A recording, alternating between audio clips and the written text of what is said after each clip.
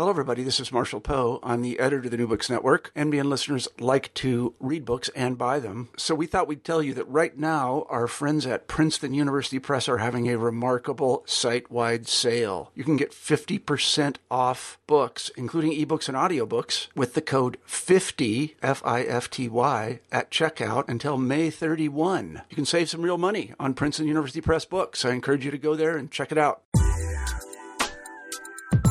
Hi there, I'm Carla Nappi, and this is New Books in Science, Technology, and Society.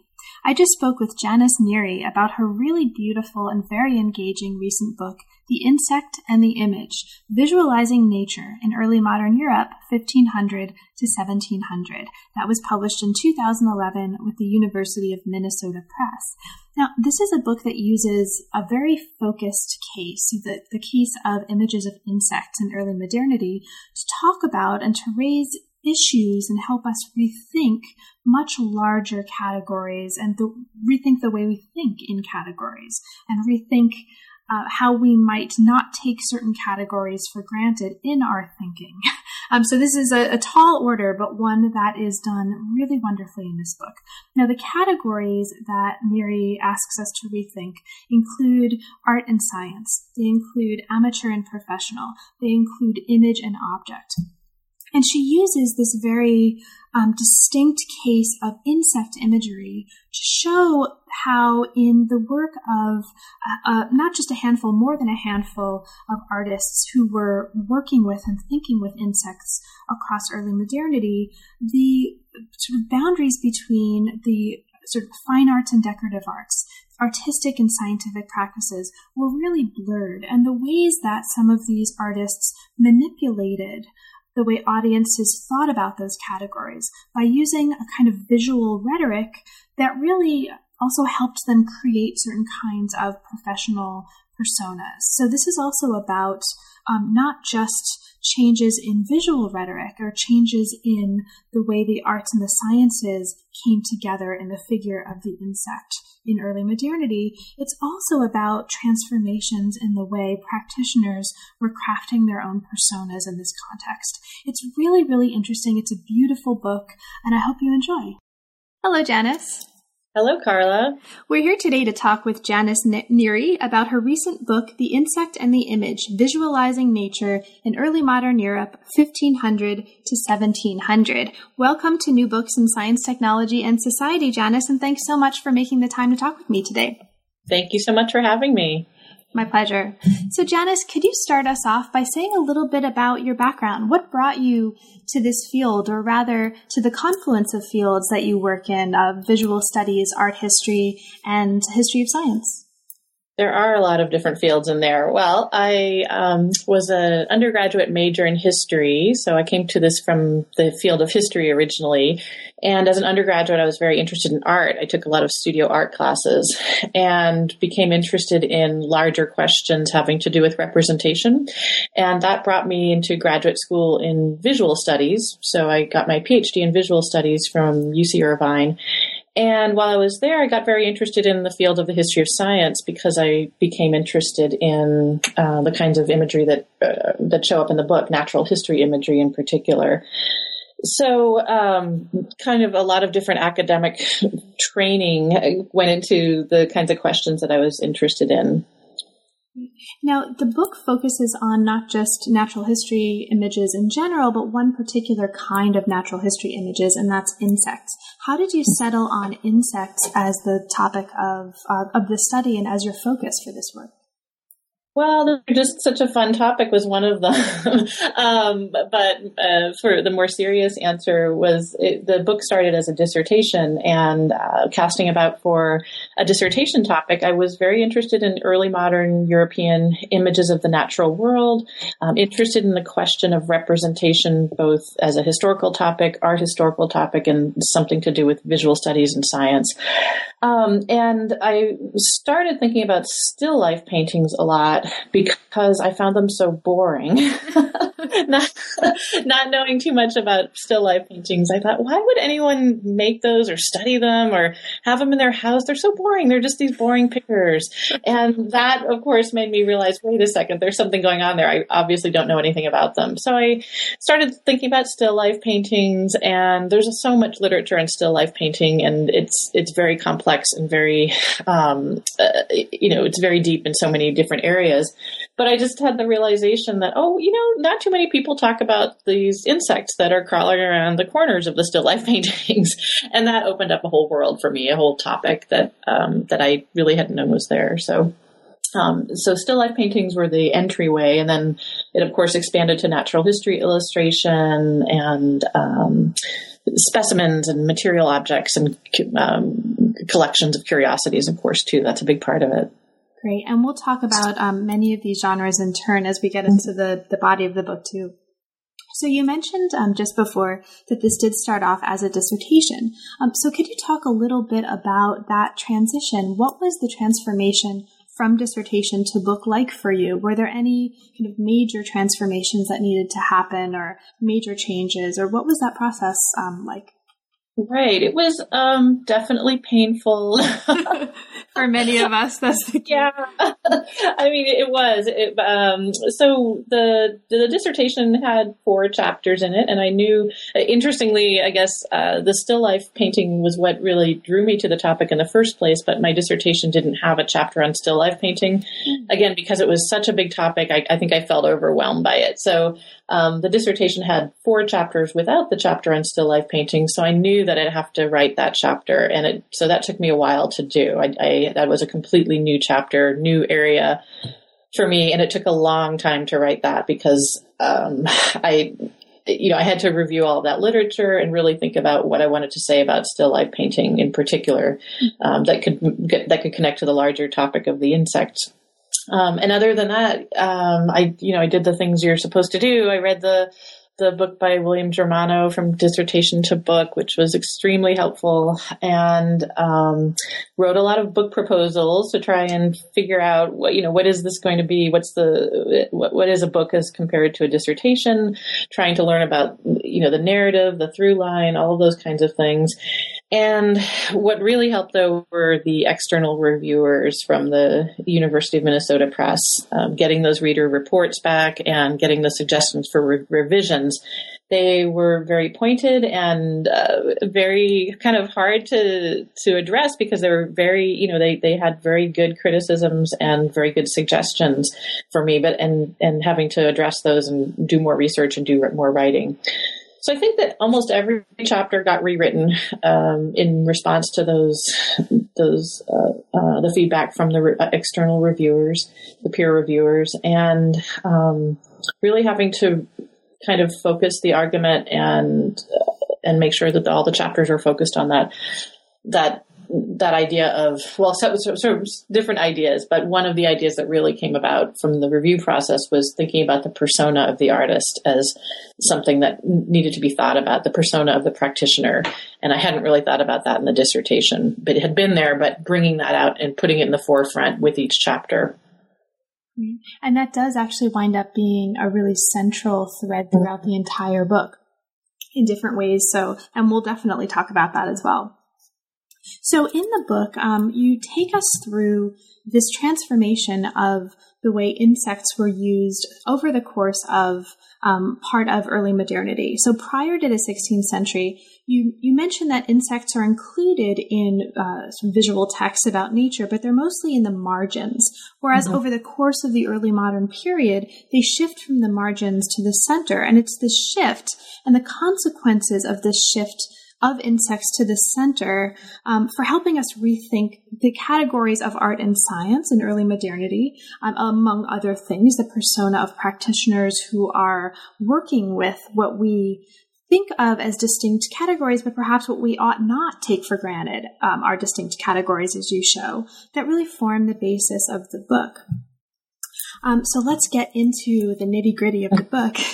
Now, one of the major, sort of starting from the introduction and where you're laying out some of the basic categories and concepts that are going to be central to how we understand the chapters thereafter and the individual artists and works and notions that those chapters will express for us. In the introduction, you bring up the concept of specimen logic. And this is very important. So specimen logic, you argue, dominated the approach to depicting insects in the early modern period. So to start us off, can you explain this? What is specimen logic, and can you say a little bit about that as it shapes the story here? Specimen logic, that was another happy development from conversations with editors. That the executive editor that I was working with at University of Minnesota Press actually suggested that phrase to me in conversation about the introduction, and it really made a lot of sense to me, the idea of specimen logic. So specimen logic, it can have a couple of different aspects to it, visual and not visual, but it to me is this process of taking parts of the natural world or things from the natural world and transforming them into specimens. That can happen in visual terms, and the image I use to talk about that a lot in the introduction is the Dürer stag beetle image. That iconic image of the stag beetle kind of rearing its head.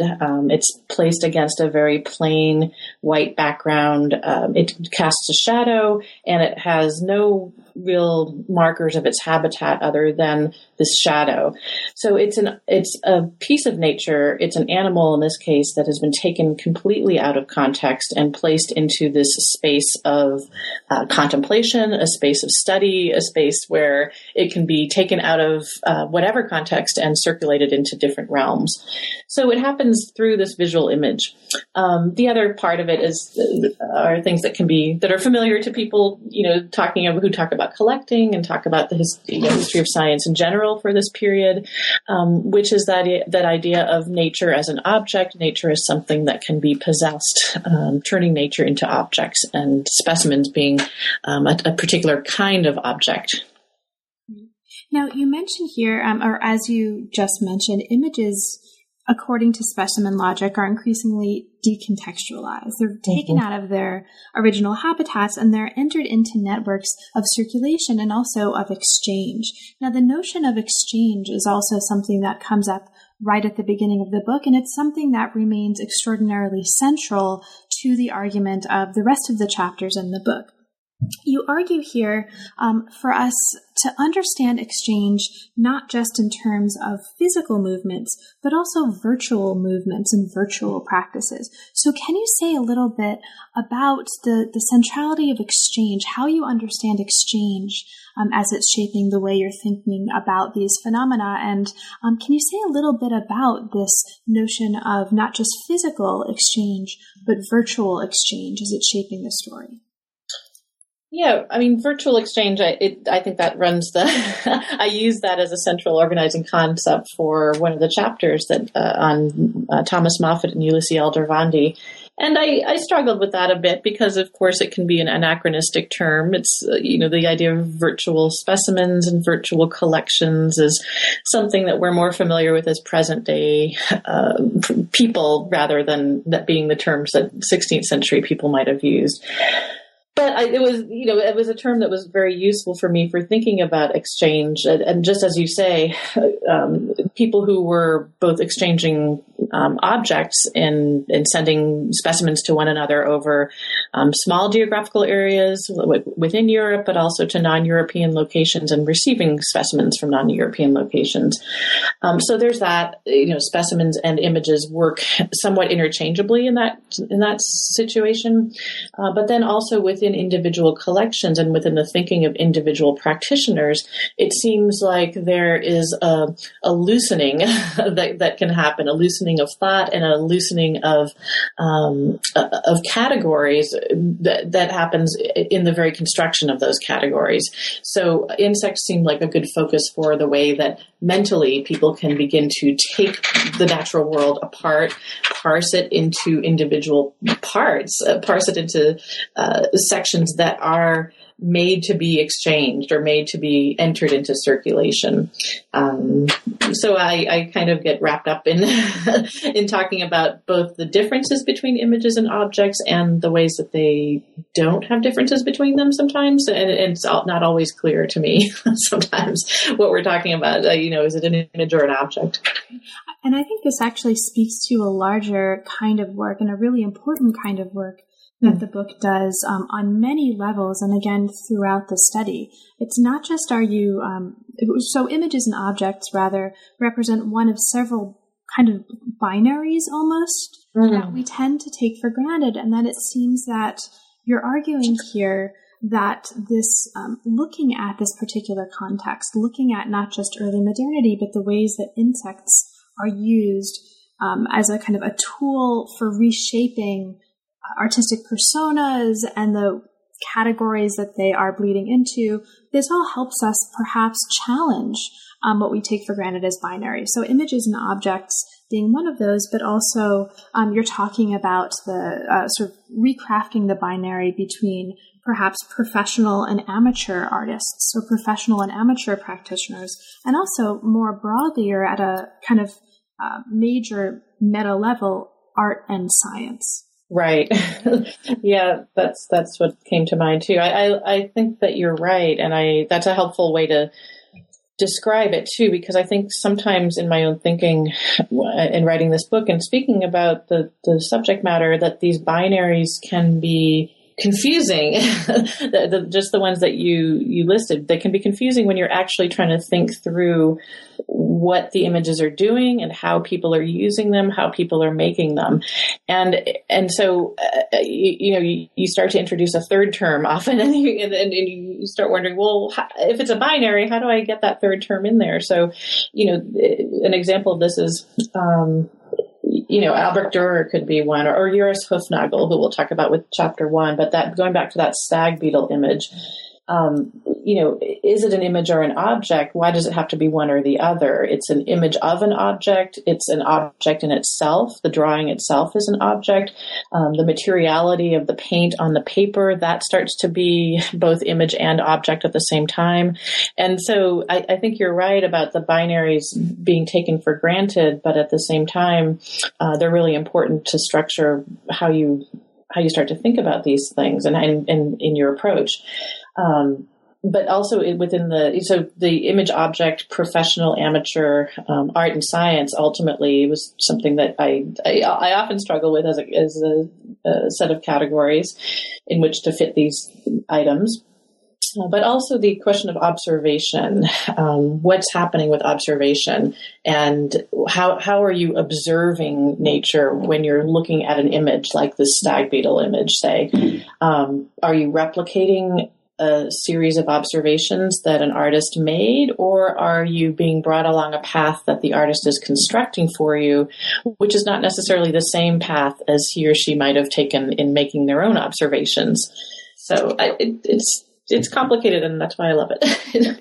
And it's sort of you make the point in the book that just taking one of these binaries, the opposition between art and science is a product of rhetoric, right? That was actually actively designed to serve the purpose of certain individuals. And I think what you're bringing into the conversation is also that there's a kind of visual rhetoric.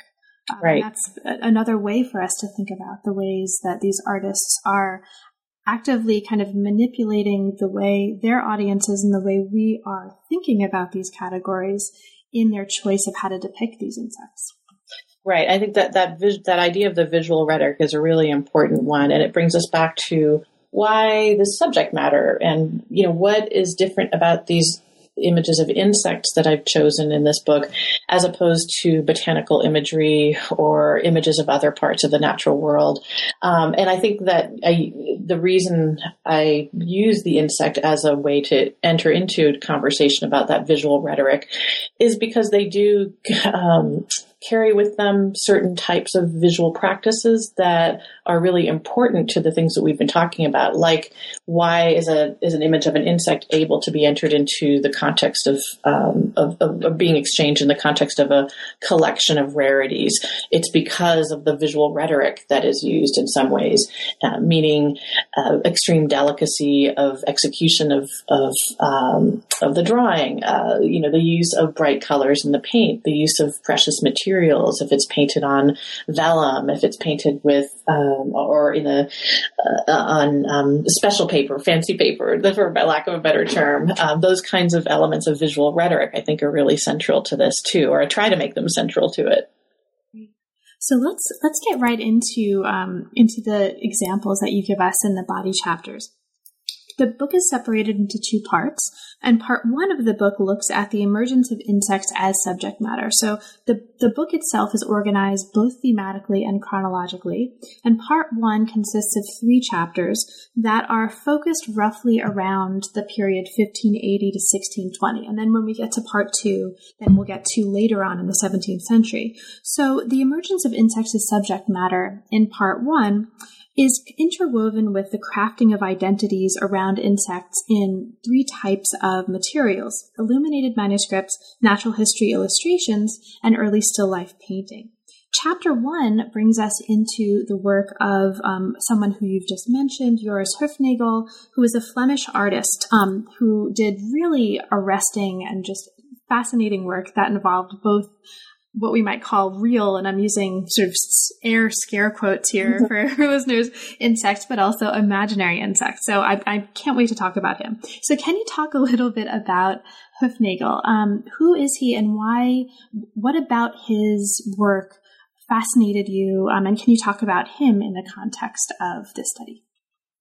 Right. Yeah. Hoefnagel is an artist who I was just very taken with, going back to graduate school and coming up with seminar paper topics, and also getting to read the extremely wonderful work on him by the scholar Lee Hendricks, who is a curator at the Getty and wrote an amazing dissertation on Joris Hoefnagel's 4 Elements, which is a series of manuscript paintings that he did, not just about insects, but also about other parts of the natural world. And I became really interested in his amazing manuscript that the Getty also holds, which is known as the Mira Calligraphia Monumenta, which is a model book of calligraphy that was a collaboration between Hoefnagel and an artist who he never met, the calligrapher George Boschkai. And it's this incredible book that is just, it's fairly small, but it is just full of the most amazing imagery and the most amazing examples of calligraphy.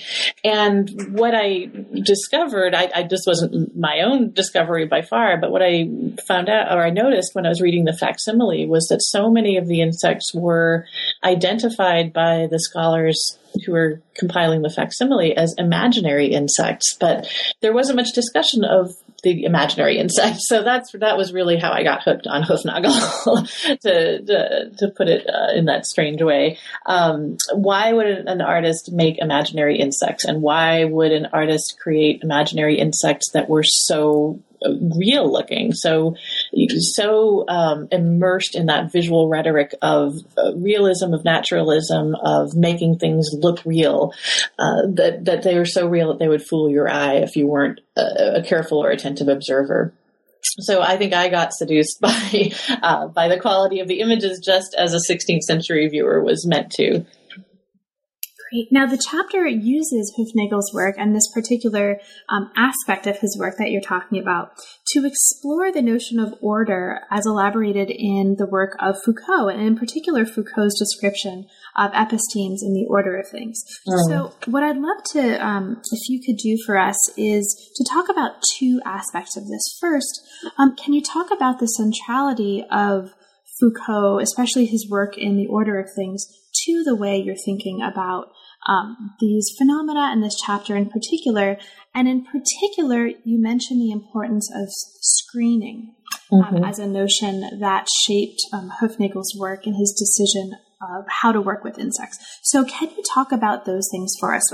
So why Foucault? Why is Foucault central here? And also screening in particular. What is that? And can you talk a bit about that? Yeah, well, going back to the idea of the transition from dissertation to book, I think that these are probably the most leftover parts from that graduate school process. Not that they're not super important to me. But Foucault was a writer who I struggled with in graduate school, as most people do when reading Foucault, but who I loved and struggled with, but also got really confused reading about his ideas about natural history. Most of those ideas in the order of things are focused on 18th century materials, but really trying to take those ideas seriously when looking at the 16th century. And it just seemed like there were these functions happening that he talks about with screening and focusing on very small parts of the natural world in order to create order. And that's sort of what he talks about with screening. But that seemed to be happening, from what I could see, very early, at least in the images. So Foucault was a really important touchstone for me for thinking through some of the larger questions that I was interested in.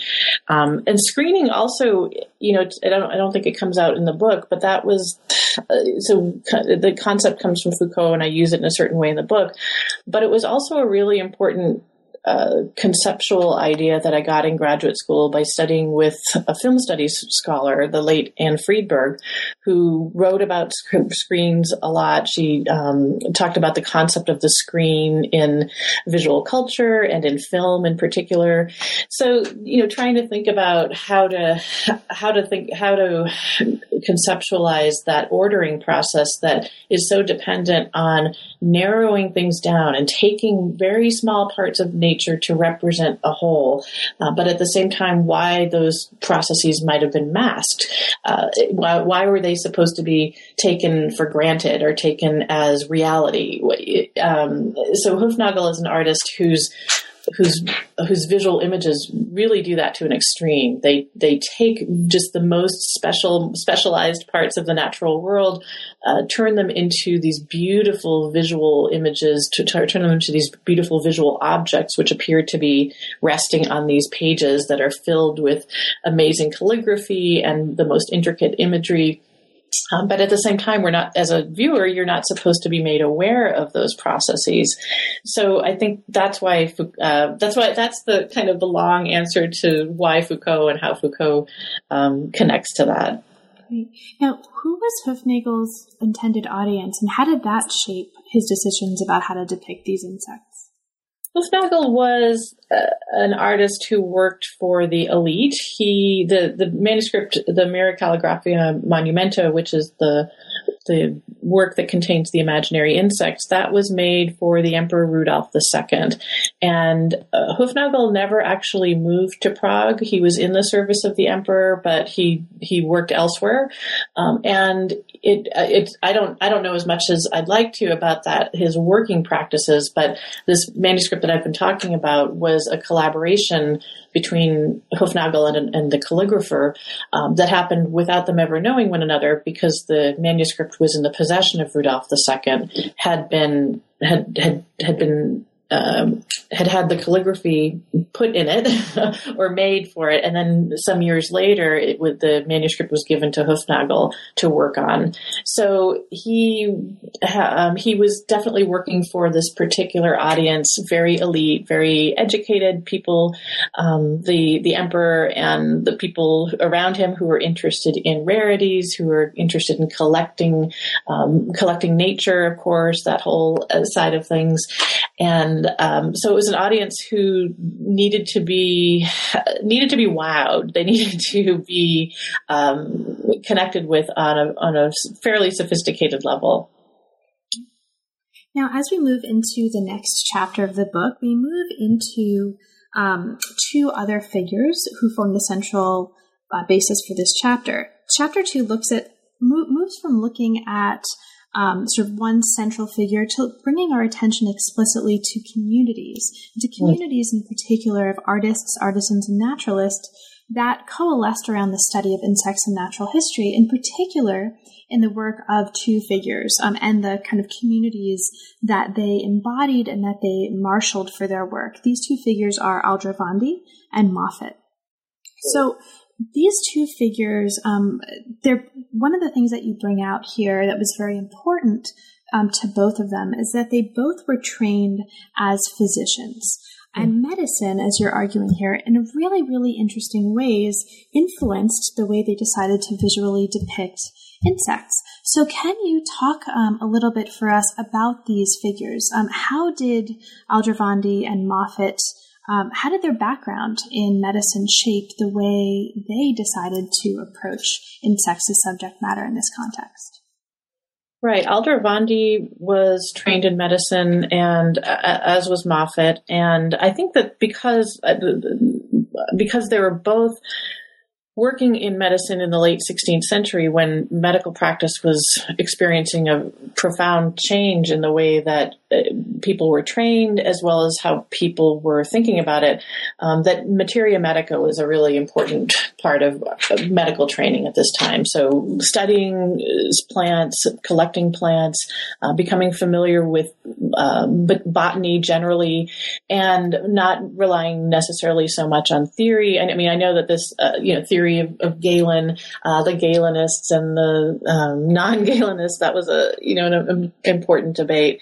But I think and history of medicine is not my primary field, of course, so other people have examined this in much better detail.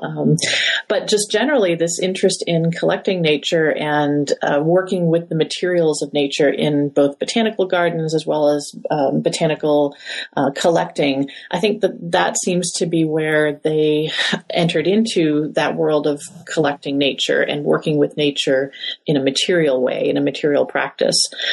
I think that insects for both of them were because they fell outside of that kind of practice, might have posed a challenge and an opportunity, and also presented an opportunity to say something new about an aspect of the natural world.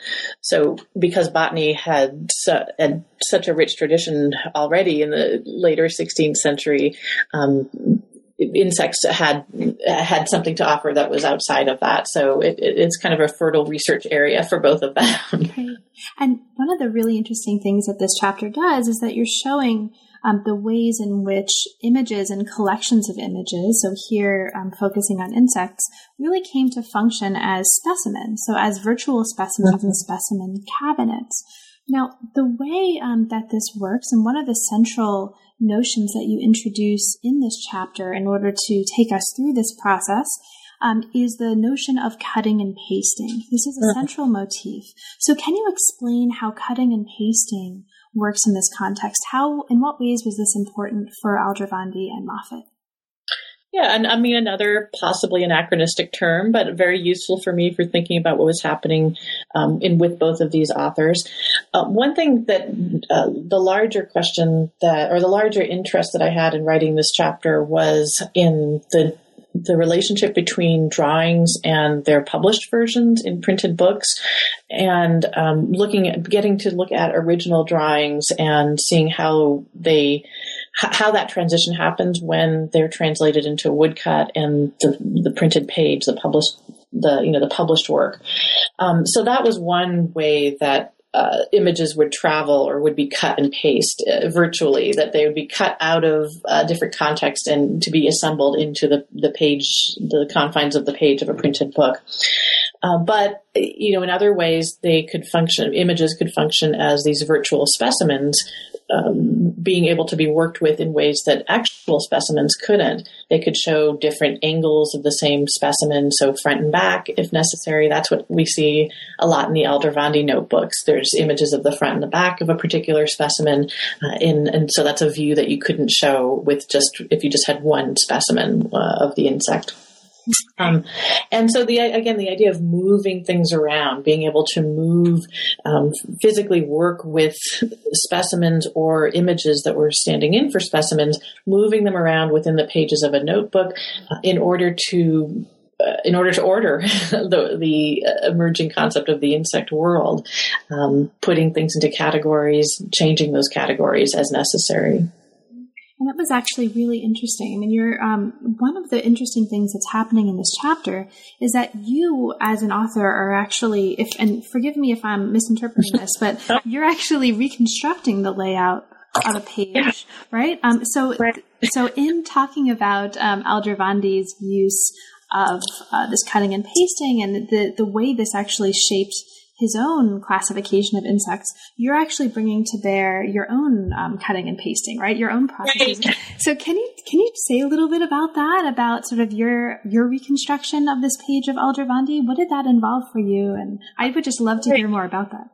Yeah, that was really fun. It was sort of uncutting and unpasting what happened. So for my dissertation research, I went to Bologna and I got to go through the notebooks of Aldrovandi that are at the University of Bologna. And it's just, the most wonderful thing to get to have the time to go through them. And I just sort of went through and transcribed everything, all of the notations about insects to try and figure out, there were these lists of the images that were completed, and lists of where certain images were in the notebooks, and then comparing them to the printed page. And there's this long list, and just transcribing and trying to match up where they went. And I noticed that, well, wait, it was not matching up. And so I realized that this plate, and let me see what image we're talking about here. I don't know if you have it in front of you. I think it's page 37. Thank you. Yeah, 38 maybe. So I realized that there was one page that kept being referred to in the notebooks, and I wasn't finding it on the printed page. So it was kind of a convoluted story, but what I figured out was that originally this image on page 38, figure 2.2, it had pictures of some butterflies, some moths, dragonflies, and then this insect in the middle of the page, which was something that he didn't seem to know what it was. So he called it an insect in the form of a locust, but it combined different qualities to it. Papilio locustiformis, so a butterfly in the form of a locust. So this was basically a first draft of an image that would end up not being in the book. And because what he did eventually was he decided to put all of these insects in different categories. It seemed like at this stage he was categorizing them all as winged insects, but then winged insects got broken down into another category of butterflies in a separate category, dragonflies being put in a separate chapter, and then the winged insect in the form of a locust, that just got put in the back because in a sort of a catch-all for insects that he couldn't figure out what category they should be in. So what I think happened is that based on this reconstruction, this was the original appearance of the woodcut. When Aldrovandi changed his categories or further refined them, he actually had the artisan break the woodcut apart, cut it apart, and use the different sections of that actual wood plate in different parts of the book. So they got cut apart and pasted virtually or recombined with other images throughout the book to be in their correct, or quote unquote correct places. Now, as we move, and I'll mention for listeners, in case I haven't mentioned this already, that the image that we're just talking about here, which was actually, again, I'm sorry for 37, it was actually on 38, you're right. This is one of many really beautiful images in the book. And so I wish that we had the opportunity to virtually project these for listeners, but this is perhaps a reason for listeners, go out, buy the book, because it's full of not just really interesting ideas, but really, really beautiful many very beautiful images of these works. So speaking of beautiful images, as we move into the next chapter, we move to the chapter that you mentioned earlier was actually something that you added to the book in the transition from the dissertation to the manuscript, and that is a chapter on still life painting. So at the turn of the 17th century, artists begin to include insects, which is a relatively new subject, into this relatively new genre of still life painting. Now, you mentioned in this chapter that these paintings, again, moving to the issue of audiences and readership, as we talked about in the case of Hufnagel, these mostly had courtly and elite audiences, and that actually shaped the way insects were depicted in the paintings. You mentioned here, you take us through a really wonderful account of collecting in cabinets of curiosities to show the ways that artists invoked the visual tropes from those contexts into the way they're depicting insects in order to satisfy the audience's tastes for collections and these rare objects and collectibles. So can you talk a little bit about that? How did this larger context within sort of collections and cabinets of curiosities in which you're situating these still life paintings shape the way insects appear in this relatively new genre? Yeah, and so the still life paintings, one thing that I had to figure out when trying to figure out how I'd address still life painting was, well, what period of still life painting? Dutch still life painting of the 17th century is what we know more about. There's a lot more of those paintings, but Flemish still life painting of the earlier part, the late 16th century and the earlier part of the 17th century, it's a little bit smaller of a field and smaller of a genre. It doesn't have that same, and it didn't have that same patronage aspect as you were talking about. It was in the early days of the formation of this genre, and as you said, it was for mostly courtly and elite audiences. The 17th century still life painting that we associate with the Dutch Golden Age and the expansion of the art market into upper middling incomes and away from an exclusively courtly or church, an elite patronage structure. That wasn't quite the context for these paintings. So that was helpful for me when I finally realized, these still life paintings that insects are starting to appear in around 1600, that's a very different context.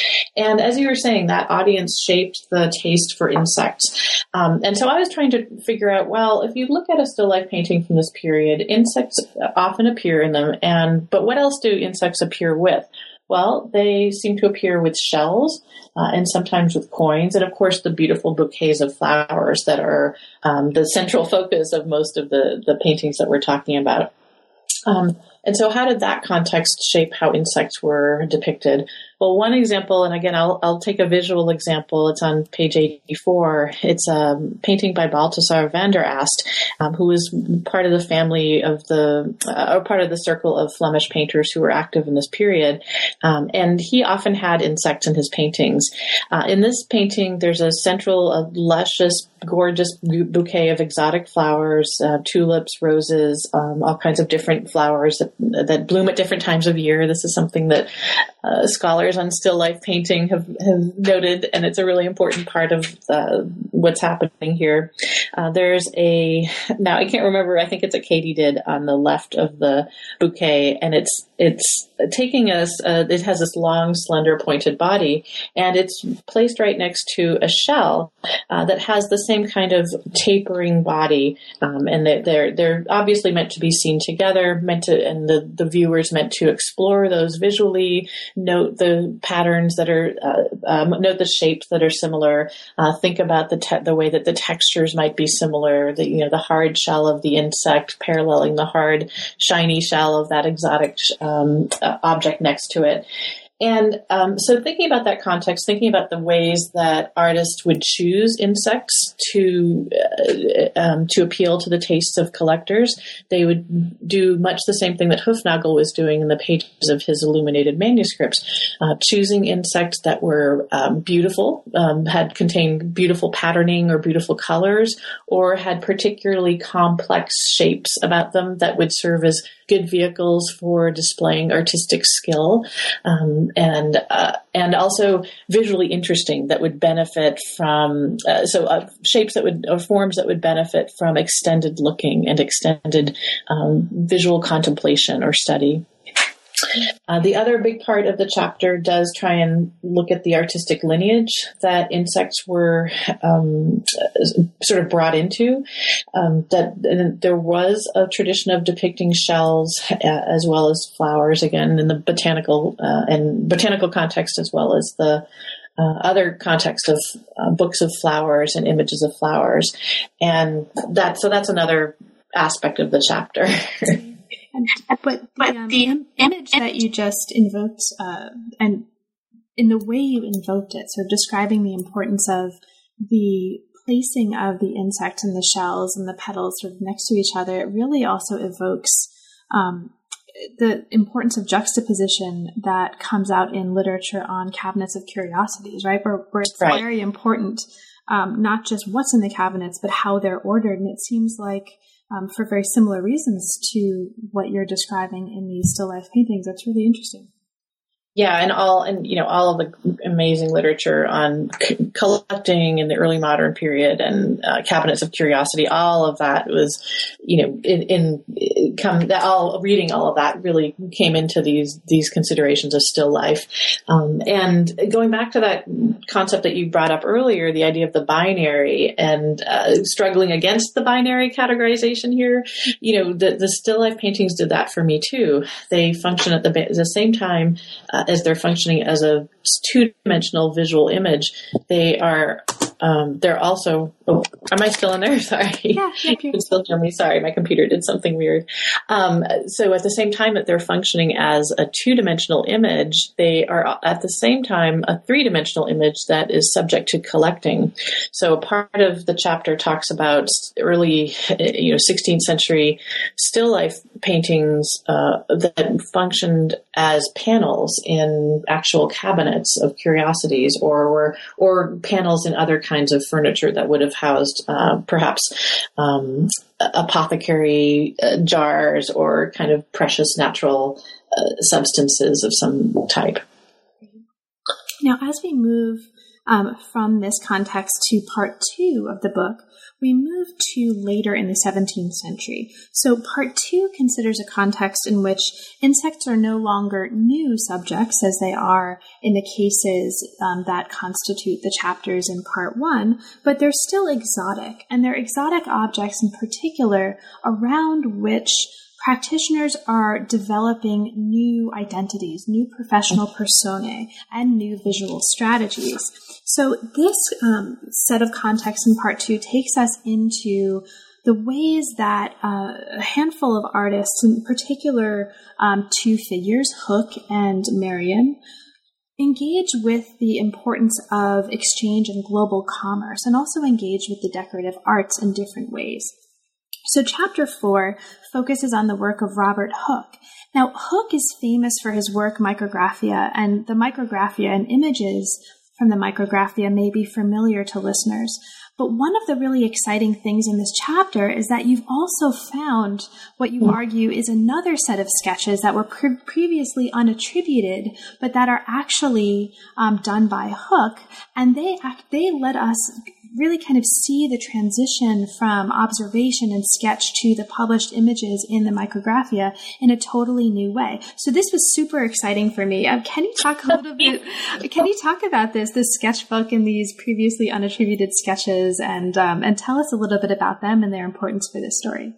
Right. I mean, that was so exciting for me too, for the reasons you were talking about. And to go back to my interest when we were talking about Aldrovandi and Moffat, being able to compare original drawings to published drawings is so interesting and important too when trying to think about how different writers or practitioners are using visual images to think through concepts, larger concepts too. So this notebook, it's in the British Library, and it is mostly known for the sketches that were done a little bit later in the early 18th century by a man named John Covell, who was an Englishman who traveled abroad and used this notebook to, he traveled mostly to the Middle East, I think, and used the notebook to sketch and make notes about a lot about insects. But somehow, I was just looking through it at the advice of, I think it was Bill Sherman, who had said, "Oh, you're interested in insects? There's this notebook by John Covell. It has insects in it." So I just was looking at it. And I had been really deeply engaged with the Micrographia as well because of the subject matter. I knew I had to say something about that book. It had a lot of pictures of insects, and it was really important. And so paging through the Coval, I came across these pages that just didn't fit the style. They didn't look like the rest of the drawings. And they were clearly done in an earlier hand. And one image in particular caught my eye. So there's a page of the notebook which is reproduced on page 126 of the book. It's figure 4.8. And I was looking at that, and the insect in the lower right corner really caught my eye. And I thought, I've seen that before. Where have I seen that before? And I realized, I've seen it in Hook. I know that insect is in Hook's book. And so that was the realization. It was kind of like, I had been reading the right thing at the right time. I had been reading Hook, so that's why I was able to recognize this one insect. And so what I figured out was, even if I think it's legible in the image here, but at the very, very corner of that inscription next to the insect, he says that is a kind of tick found creeping upon paper. You can see the initials RH there. It's dated April 11th, 1661 RH. So I thought, Robert Hooke, obviously. And, it wasn't until later that I was trying to figure out, what am I going to write about with Hooke? And I should look at the original drawings for the Micrographia. Obviously, I didn't realize until later that, they're not available. They don't exist anymore. So that really got me excited about this image, that, it's one of the few preparatory drawings or early sketches that we have that we can link to the later famous published images. So how did Hooke transform his observations from the sketches to the published work in Micrographia? Can you talk a little bit about what are some of the substantial changes, and how are those changes important for what this chapter is doing? Mm-hmm. It gets back to that larger question of persona, which is really a huge focus of this chapter in particular. What I discovered was that not only did this page have sketches of insects viewed through the microscope by Robert Hooke, but throughout the inscriptions there are also other initials here. DC, there's E.T. Other people seem to have been collaborating with Hooke when he was doing these observations. And if you look at the associated entries in the published version of Micrographia, there doesn't seem to be any mention of these other people making observations. So that was very, very interesting that when this eventually went to print, and these are not preparatory drawings, I should say that these are just early sketches. But when these eventually went into print, Hooke at that point excised these references to other people in order to present himself as a sole observer. And the reasons for that, or a solitary observer, and the reasons for that are numerous. One being his position at the Royal Society at the time that the book was published, as opposed to this earlier moment when he was working collaboratively with other people, wasn't presenting the research in the context of the Royal Society, and might not have needed to have that authority vested completely in his own persona. That it wouldn't have been a problem earlier because he wasn't presenting to the Royal Society. It wouldn't have been a problem that he was collaborating with other people and relying on other people's observations. But later, when he had this more fraught, let's say, social professional position where his observations needed to be his own, they no longer appear in the published version. The other thing that happens, of course, visually is that he makes revisions to the image. But what was really interesting about this tick, or the crab-like insect, as it's referred to in his book, is that in the entry in the book in Micrographia, he states that I only saw this insect once. So he constructs this whole story, or he relates this whole story about how he was sitting in his study and this insect happened upon the page and it skittered across the page, and being very observant and being always at the ready, I took out my microscope and I looked at it and I observed it, and here's its beautiful form. It looks like gold, and all this beautiful description of the insect's body. But he does say, I only met with it once. So to me, I mean, I've been in conversations with other scholars about of Hooke's life since then, who've been asking, well, maybe he did see it again, and I can see that maybe that was a literary construction, and he maybe did get to make other observations of the insect, but that does connect it pretty clearly to this preliminary sketch in the sketchbook that I noticed, and there are differences between them. So at the very least, it shows, well, he's making revisions, he's constructing his final images, and definitely revising and redoing them for the context of print.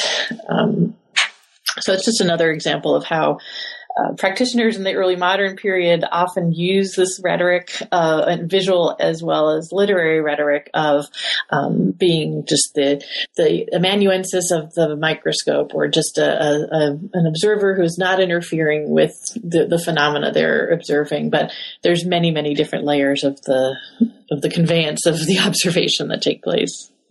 And you describe this rhetoric that Hooke uses as a way for him to generate a sense of trust among his readers. And this was something that was also of a concern to the final central figure in the final body chapter of the book. And this is Maria Sibylla Merian. She was also interested in different ways, and perhaps using different kinds of materials. She was interested in convincing her audiences that her observations are trustworthy. Now, Merian is a really interesting figure. You take us through her early story. It's a way to situate her major work. She divorces her husband. She moves with her 2 daughters and her mom to a Labadist religious community. She then leaves the community. She moves to Amsterdam. She goes to Suriname with one of her daughters. It's a really, really interesting story. But what the great thing about this chapter, though, is you're using this story to situate what goes on to be a really detailed and really interesting study of her work, and of the images and the context for the creation of those images. Now, I'd love to hear, as we sort of come to this final chapter, if you could speak a little bit to the importance of the different kinds of genres that she's working on in this chapter, which again brings up the recurring theme of sort of urging us to not think in these binaries.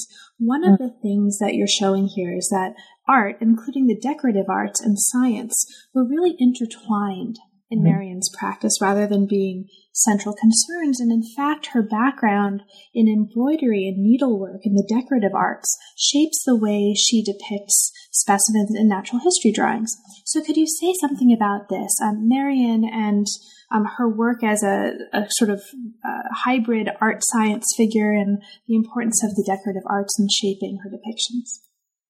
Merian is such an interesting figure, and all of her biographical background make her a favorite for many scholars of early modern women's history, history of science also, and her biography has been explored by a lot of different scholars. Natalie Zeman Davis's biography is, fascinating for all the detail that it presents about her. And so Merian herself is just sort of intrinsically interesting because of her life. And but one of the questions that I had was, the different parts of her life seem to be talked about differently depending on the scholar's point of view. For historians of science, it seems like, her later work in her book on the insects of Suriname, that seems to be the more scientifically important book. Whereas scholars of women's history talk more about her earlier work and, the way that she was embedded in training of women, education of women in needlework and embroidery design, and how she came from that context. And so for me, the question was, trying to think about Merian's visual output as a whole, how can we reconcile what she's doing later in the so-called more scientific publication of the book about the insects of Suriname? How can that be thought of as a whole with the earlier work that she's doing that's usually categorized as her needlework books or her patterns? And there's other work along the way too that she did a very important book on the caterpillars of Europe that is kind of straddles both of those. So I was really just trying to figure out, well, how can we talk about her work as a whole when we're thinking about if the focus is on those visual images and how she's using particular visual strategies. So my point was just, I think the argument that I made was just that it seems like she's using similar visual strategies in both the early work as well as the later work. So it doesn't make sense to categorize one as solely having to do with art and decorative arts and one as solely having to do with science if they're both using similar visual strategies.